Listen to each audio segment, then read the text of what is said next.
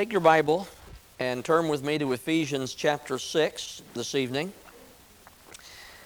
This message is our fifth in a series of 6 on parenting.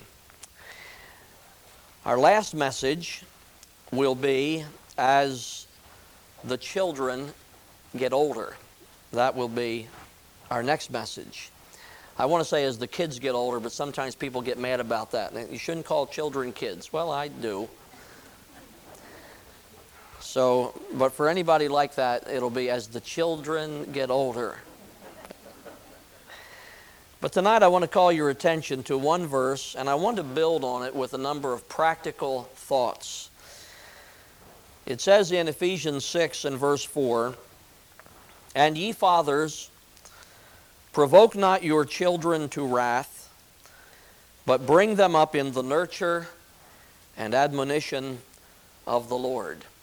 Now in this series we've been talking about many aspects of parenting, and sometimes there are some things that need to be said that just don't seem to fit in some other messages, and so I'm taking one message to fit in all those things that I really wanted to say somewhere else. So that's what this is tonight. But let's pray before we go any further.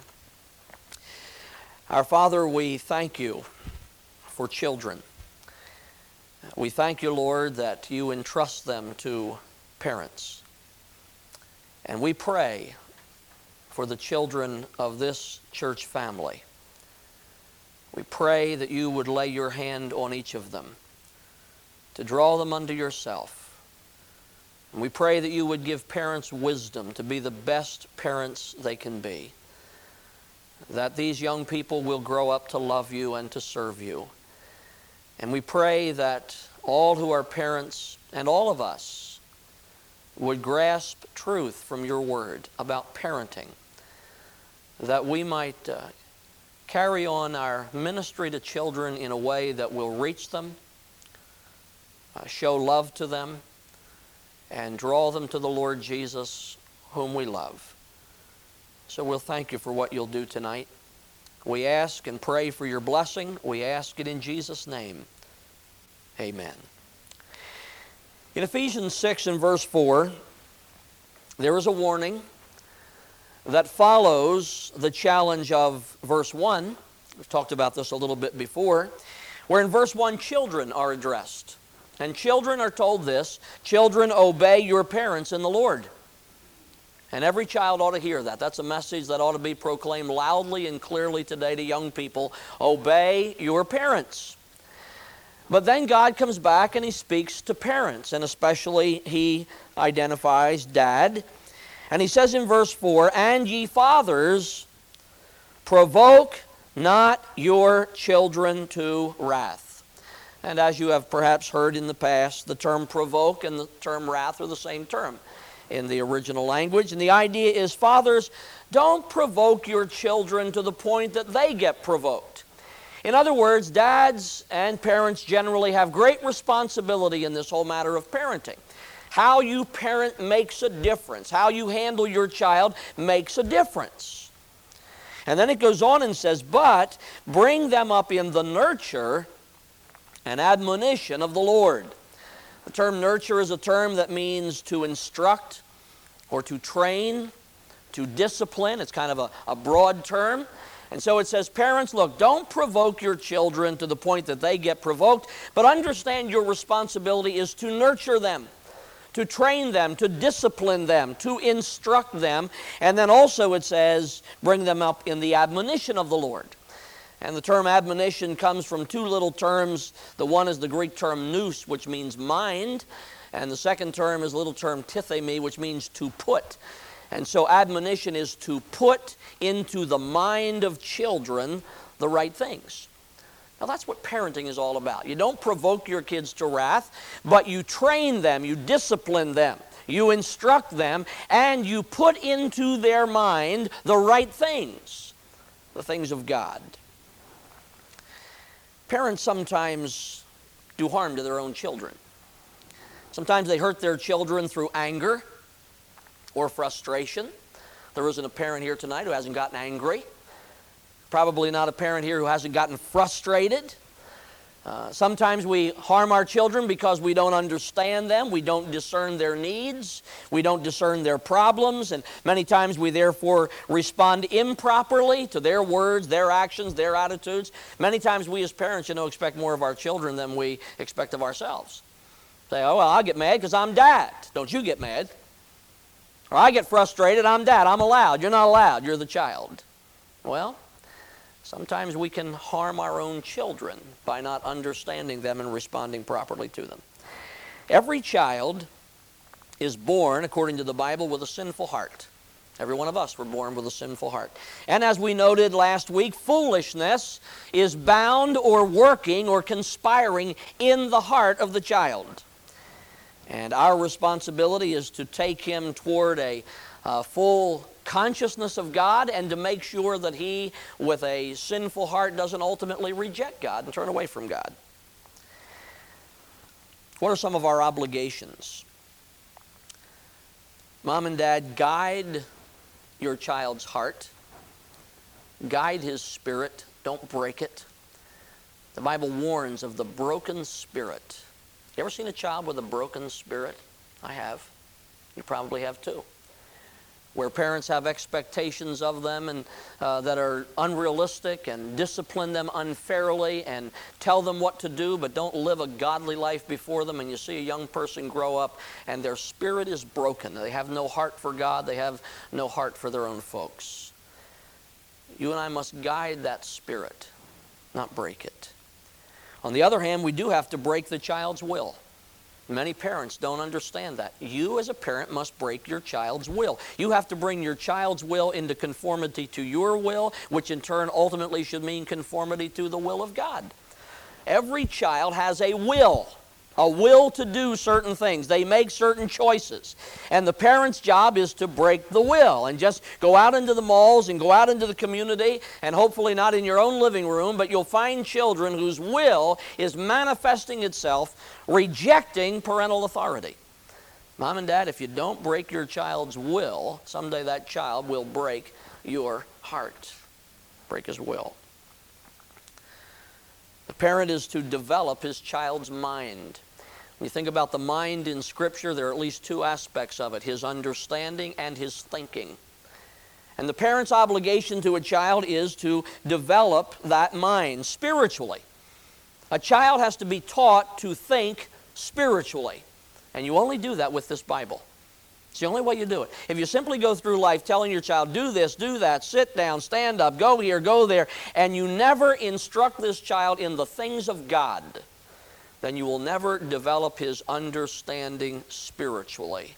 That's an obligation. And then at the same time, you and I are responsible as parents to develop them spiritually through their thinking. Sometimes people don't think right. You know any adults who don't think right?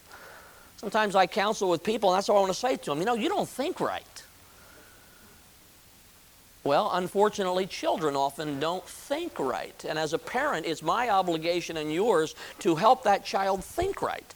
To make them realize, hey, your mind is going off in a direction that is totally messed up. And I need to help you think correctly. And again, that brings us back to this book. This Bible will tell you how to think.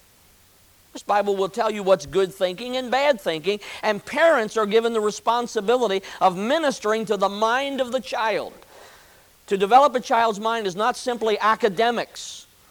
It's to think and understand spiritually from a godly perspective. It's my job. It's your job. As a parent, I have to secure my child's emotions. If there's anything that most children today lack, it is emotional security. And Mom and Dad, you're responsible for that. How do you do that? How do you secure their emotions? Well, number one, discipline. Children desperately need discipline. In a permissive age that people say, hey, let them go. No. Children need discipline. Children need rules. Children need structure. They need to know this is right, this is wrong, this is good, this is bad, this is acceptable, this is not acceptable, and they thrive under discipline and rules. Give them rules. They also find security through consistency. We've touched on that in this series already. You can't have one rule one day and you break your own rules the next day because you're in a different mood. Children need consistency. They need to know, hey, my mom and dad are the same every day. Don't you find great security in knowing that you serve a God who is the same every day? You never have to wonder how God is going to respond. He is immutable, He is unchangeable, and you always know where God stands. Well, your children need to know where you stand. They need to know, if I do this today, I'm in trouble, and if I do it tomorrow, I'm in trouble. But if I do that, that's good, and if I do it tomorrow, it'll still be good. Security. And children need the security of love, where we say to a child, I love you, and I'll always love you. And nothing can shake that love. You know, there are many, many children today who are in step families or adoptive families. And especially adoption has become quite a trend, and I hate to use that word, it sounds rather light and shallow, but it has almost become quite a trend in our country to adopt, especially to adopt from another country. But I want you to know that what is happening in many, many homes, the family that is a step family and the adoptive family, and sometimes in the biological family too, is that parents hold love over children. And they make statements like this: if you don't straighten up, we will send you back. We'll send you back. And you might sit there and say, that's horrible. Yes, it is, but it's happening. It's happening. We'll send you back. Or in a step family, we'll send you to your real father. We'll send you to your real mother. We'll send you away. Biological parents, we can put you in a school. We'll send you away. Listen, Mom and Dad, never, ever threaten your child with that kind of thing. And sometimes it happens in the biological family as the child gets older. And sometimes parents say, you will do it our way or we will put you out of here. And sometimes that comes under the heading of tough love. And while there is a place for tough love, that concept is sometimes not scriptural. The love of God for us can never, ever be broken in any way. It is an undying love. And your love for your child, stepchild, adopted child, natural child, must be as steady and solid as can be. I love you. And nothing you can ever do will ever call that into question or diminish it in any way. Children desperately need that kind of security. And then I have an obligation toward his conscience, to sharpen his conscience. In a series not long ago, we talked about sanctifying the total person. We talked about you and me as spirit, soul, and body, and what that means. And a part of the soul is the conscience, that knowledge that is with you, that tells you what is good and what is bad, and when you're okay and when you're guilty. And a parent toward his child has the obligation to sharpen his conscience. Sometimes we don't do that. For instance, your child might do something wrong, and a very typical response of a parent to a child would be something like this: why did you do that? And you know that your child always has a reason for doing that, don't they? Sure they do. They always have a reason. And if I simply say to them, why did you do that? I am simply appealing to their emotion, and I'm going to bring a response from them. Why they did it.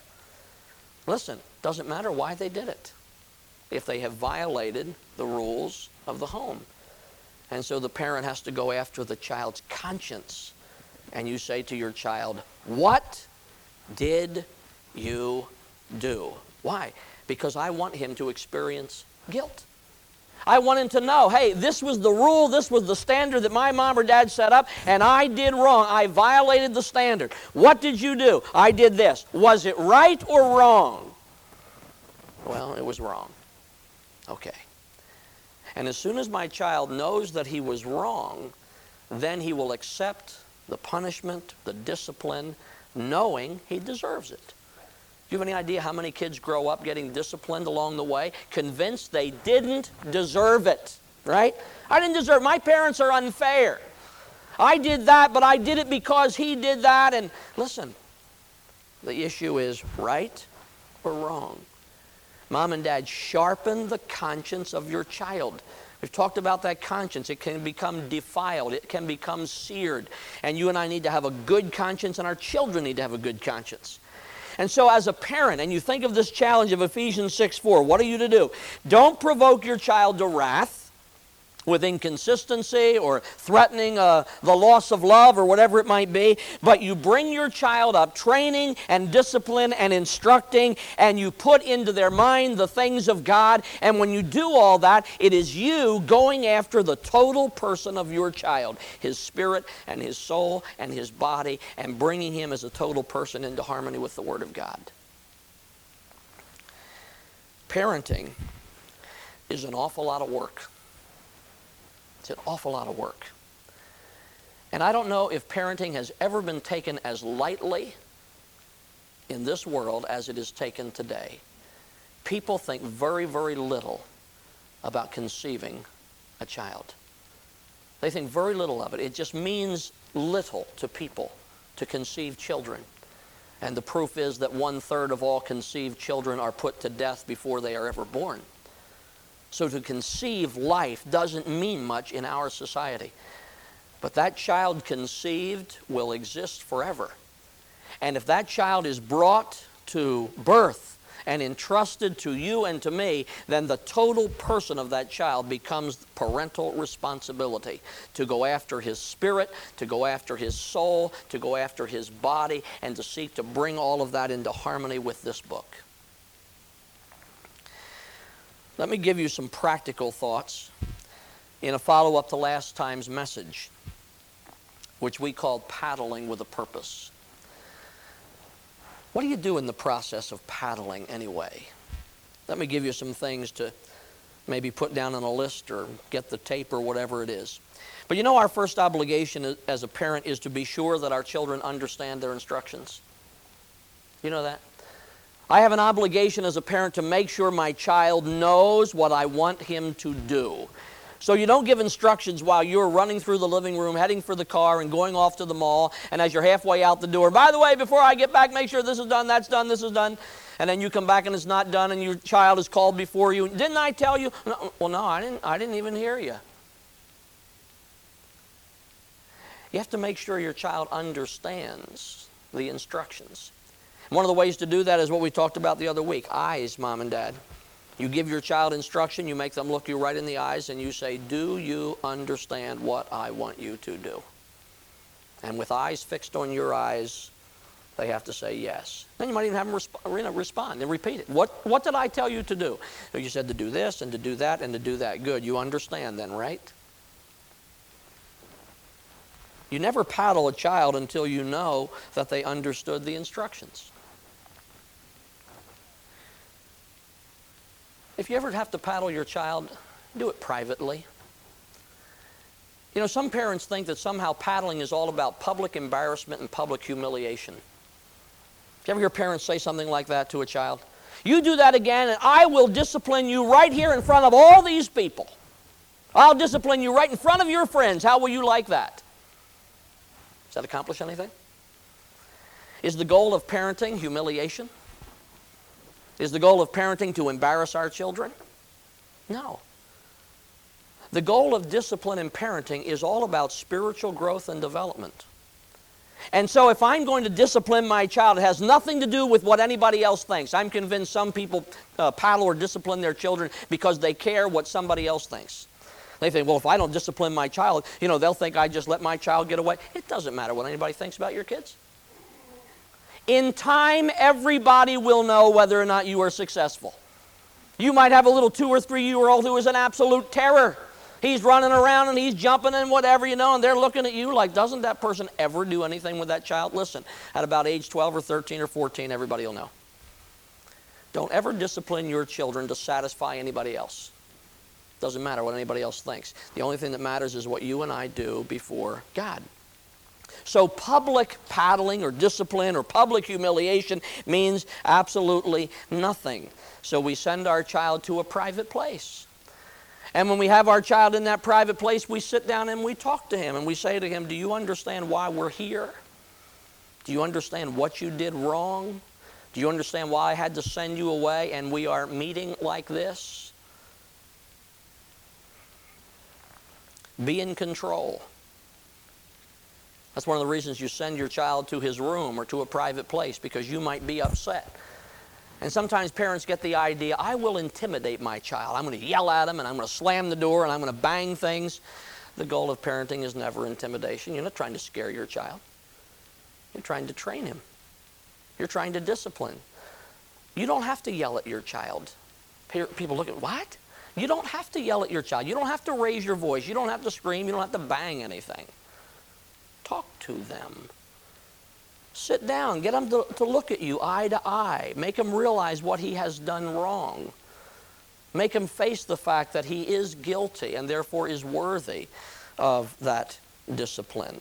And then, as we noted, appeal to his conscience. And as you deal with him, listen, Mom and Dad, point your child to the Lord. Anytime you discipline your child, it's to point him to the Lord.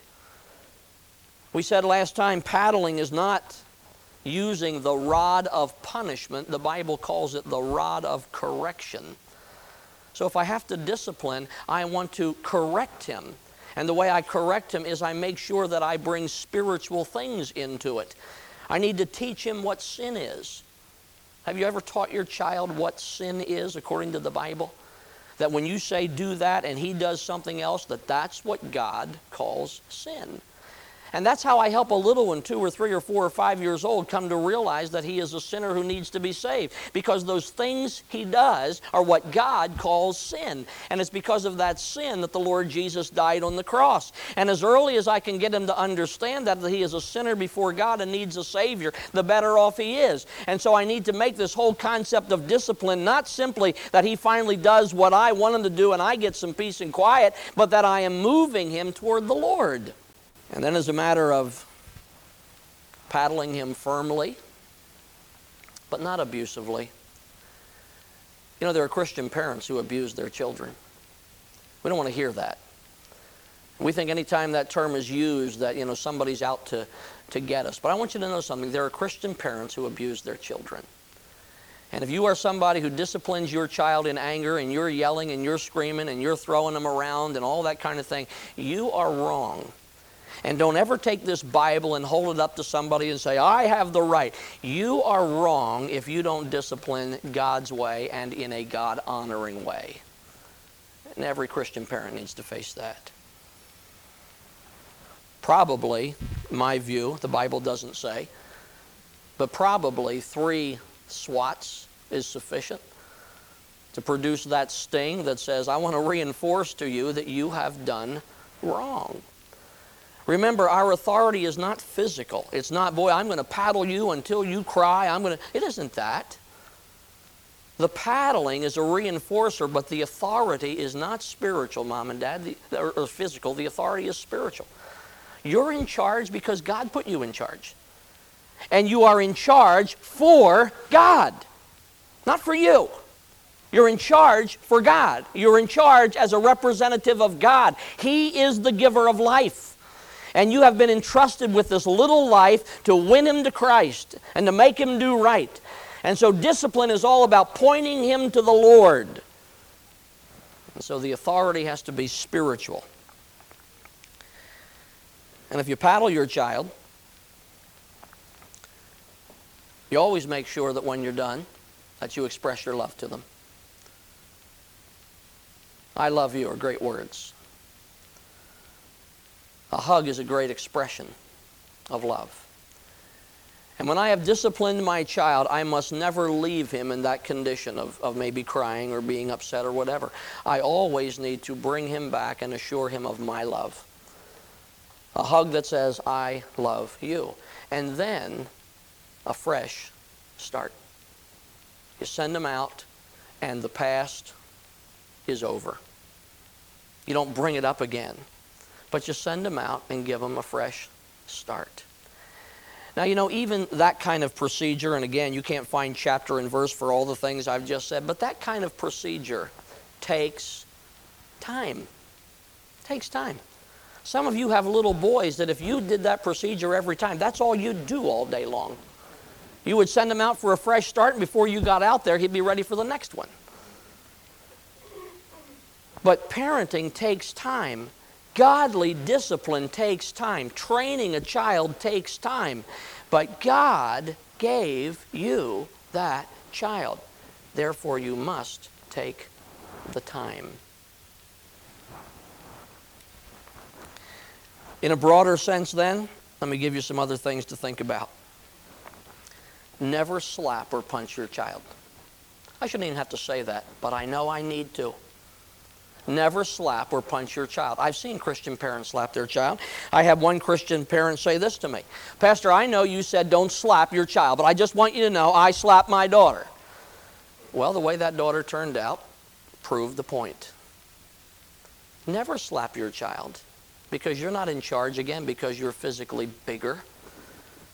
You never punch your child, simply demonstrating that you are, physically stronger.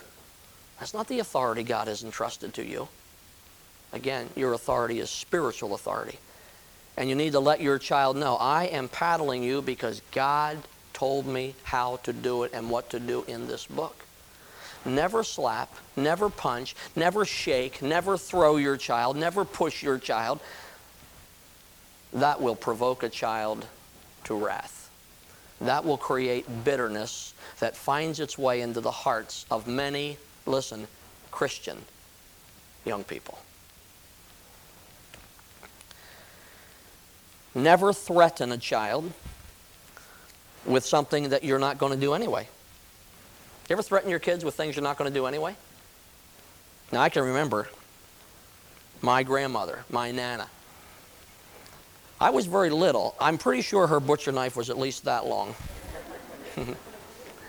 But unfortunately, one of the things that stands out in my memory of my Nana, and she was not saved, but one of the things that stands out in my memory of her was her threat to cut my fingers off. You do that again, I'll cut your fingers off. Well, I'm grateful in that case it was a threat that she did not intend to follow through on. But you know something? You don't want to threaten your kids with things that you're not going to do. You need to think through things that you are going to do. And then you follow through so that your child soon understands this. If my mom says this is what she's going to do, she always does it. If my dad says this is what he's going to do, he always does it.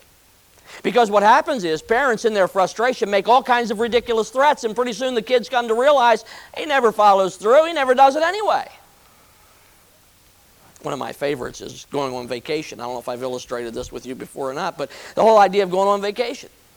Now let me ask you something. You plan a vacation and you've planned it for weeks and weeks and weeks, and finally the time comes to go on vacation. Now you start off on the trip. How far do you drive before the kids start to get in trouble? Mile? 2 miles? Not very far, right? Sure, you're off on a vacation, and all of a sudden the kids are in the back seat, and they're fooling around. And so what do? Stop that fooling around. You're driving down the road. You stop that fooling around. And then I was always a knee squeezer. You a knee squeezer? Like you try to reach back and grab a knee, Stop that fooling, and you're trying to squeeze a knee and pinch them or something, and they're back there like this, Finally, in frustration, what do? You pull the car off the road and you turn around and you say this: if you kids don't stop that, we are turning around, we are going home, there will be no vacation. Have you ever been foolish enough to say that? Because guess what? They know you're the one who wants to go. They don't even want to go. And they're back there. Never threaten what you will not do. And so think through. Threaten, do it. One warning you should give your children. One warning, not 10. Jennifer told us about being in the store one day, and she heard a lady say this to her child: if you do that one more time, I'm going to give you a warning. Now what you want to do is give one warning. In other words, you say, now listen, this is what I want you to do, and I'm giving you this warning. If you do not do it, you will be disciplined, whatever that discipline may be. One warning, because your goal as a parent is what? First time obedience. Isn't that your goal? So that when you say, pick that up, I'll pick it up. That's the goal. And so if we go around warning, warning, warning, I'm telling you kids, you better stop. I'm telling you, you better stop. I'm telling you, you're going to be in trouble. I'm telling you. Nothing ever happens. But you teach your child this. You know, my dad gives one warning. He tells me what he wants me to do, and then he gives me one warning. And if I don't do it, I'm in trouble. That's how you train a child to do what is right. There are other things. Don't punish mistakes. Sometimes kids just make mistakes. You know that? Usually, the milk spill is just a mistake. I mean, there aren't too many kids who come to the table and go, boom. However, many kids come to the table and go, boink, and milk goes all over. Don't punish mistakes, Mom and Dad. Aren't you glad God doesn't punish your mistakes? And allow for their maturity level. We have many children represented in this church family. They're all at a different maturity level. And as a parent, I am obligated to understand that. In other words, let's suppose I have a little 2-year-old. And I say to that little 2-year-old, now listen, don't you ever do that again. Now what's that mean to a 2-year-old? That might mean 5 minutes, right? They can't conceive, they can't understand. Never do that again. Now, I need to understand that. If I tell a 2-year-old, never do it again, and he does it again 2 days later, didn't I tell you to never do that again? It means absolutely nothing. However, let me tell you something. If I have a 14-year-old, and I say to that 14-year-old, don't you ever do that again, he better understand what never means. But you see, I'm responsible for that. Little children have very short attention spans, right? And so they're bouncing all around through life. I can't give them one of these overall assignments for life. I have to understand where they are, what their level is. I have to understand when they're sick, when they're tired. I have to understand the nature of their rebellion. You know, sometimes kids are actively rebellious, sometimes they're passively rebellious. And as a parent, I need to understand that child. I can't put all my kids in a box and deal with them all the same. Sometimes, again, they're tired. That's why they're doing what they're doing. Sometimes they're sick. That's why they're doing what they're doing. Sometimes they are actively rebellious. I'm telling him to do this, and he's yelling and screaming and running. Sometimes they're passively rebellious. You have one of those? It's kind of like, hey, you can paddle me all day long. I'm not crying. Now, they're not yelling, they're not screaming, they're not kicking. They're just standing there saying, dare you make me to cry? Very passive, very rebellious. Parent, you need to understand that. You need to figure your child out because foolishness is conspiring in that heart, and you have to get it out. Parents have to apologize when they fail their children. You know, Mom and Dad, we're good at failing our children. We're good at making promises and not following through. We're good at telling them, oh, we're going to go here, oh, we're going to go there, oh, we're going to do this, and we don't do it. And sometimes we need to come back to our own kids and say, I'm sorry. Will you forgive me? Sometimes we paddle the wrong child. Did you ever do that? Now, if you only have 1 or 2, you really shouldn't have a problem with that, you know. But you know, if you have 5, like some families I know of, sometimes you can not be able to figure out who did it. Now, as a father, when my kids were young, I always want to know who did it. Maybe you're one of those fathers.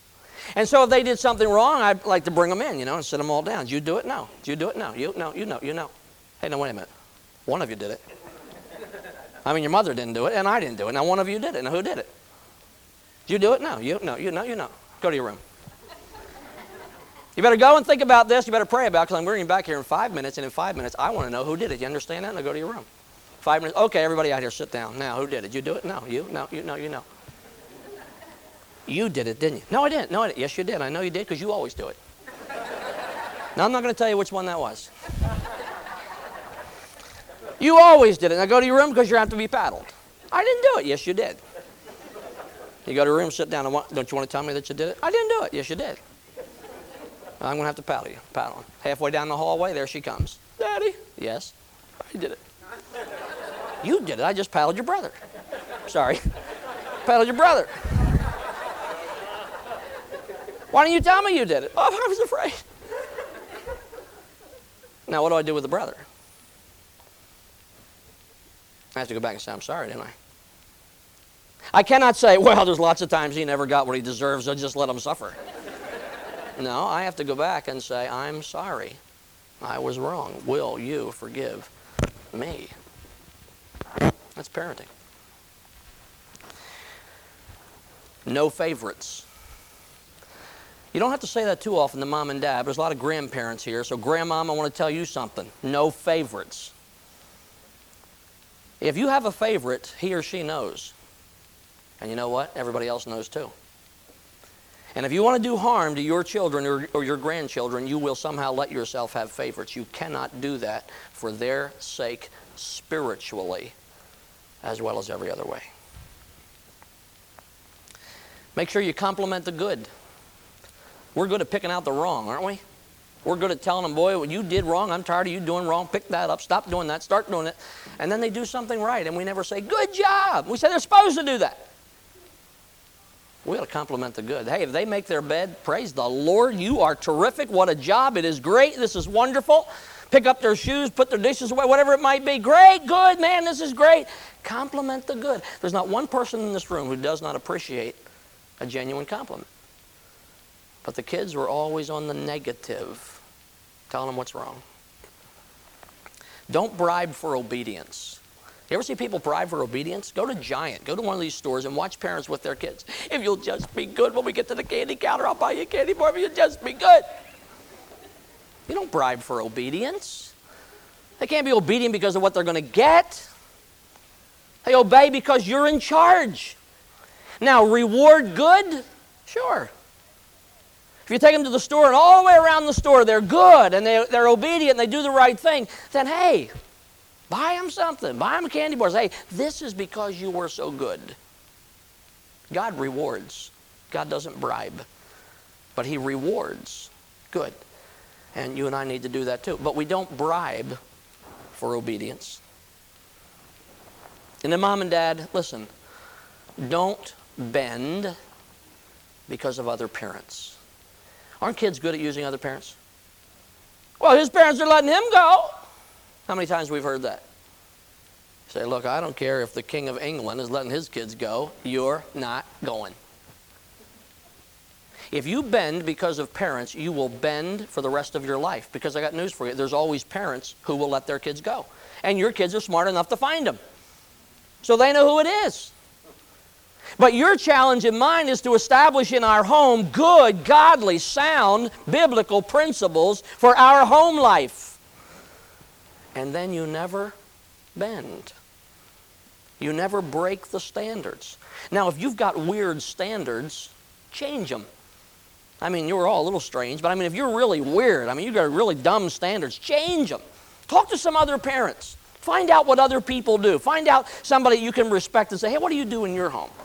What do you do with your kids? You know, how late do you let them stay up? You know, what do you let them do? Where do you let them go? Find out. Talk to some people.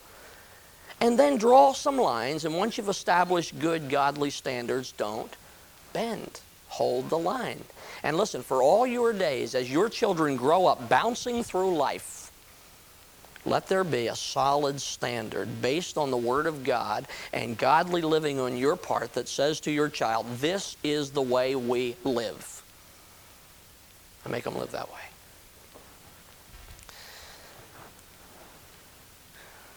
This is a tough one. Teach your child to stand alone. Every child represented in this church family is going to have to learn that. Just as you and I have to learn that. Now, it is nice when other people stand with us. But you and I have to learn to stand alone for what is right. I can remember when we had the Christian school that once in a while I would get maybe a call from school secretary, Mrs. Speaker. She might say something like, well, you know, there's some boys who want to come up to see you. Oh, good, send them up. So into my office they'd come, maybe 3 or 4 boys. They'd say, Pastor, we have decided to live for God. Good. It's a group decision. Yes, we've talked about it. We know we've been bad. We have decided to live for God. Well, it sounds very good except for one thing. That never works. It never works. Because if a group decides to live for God, they will all make it as long as they all make it. But as soon as one goes, they'll all go. And every young person and every adult must learn that if need be, you will stand all by yourself for what you know is right. I remember reading the story of the church father Athanasius, whose persecutors taunted him by saying this, "Athanasius, the whole world is against you." And Athanasius responded and said, "Then I am against the whole world." That's a great statement, isn't it? And somewhere along the line, that's where you and I will be, when we wish there was somebody else to say, "Hey, I'm with you." But sometimes there isn't anybody else to say, "I'm with you," except Him. Paul's testimony in 2 Timothy was that all had forsaken him, but the Lord stood with him, and he took his stand. And as much as you and I hate our children to battle that kind of warfare, we must help every one of them to do it. To come to the place of realizing, listen, the day will come when your friends are going to want to go the wrong direction, and in that day, the test will be whether or not you will choose your friends or choose your God. May we help them in that day to choose their God. It's my responsibility.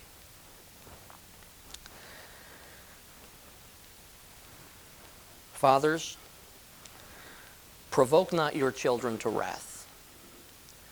Your child's response to your parenting is in many respects your responsibility. Anger, inconsistency, hypocrisy, and a host of other things that sometimes find their way into our life can be the very thing that causes our child to react to us instead of respond to us.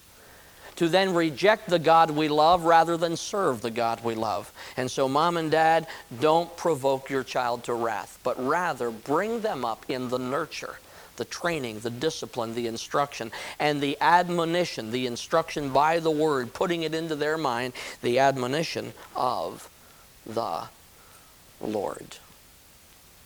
Parenting. Great, great privilege that the God of heaven, who gives life and takes life, should let some of us bring forth life.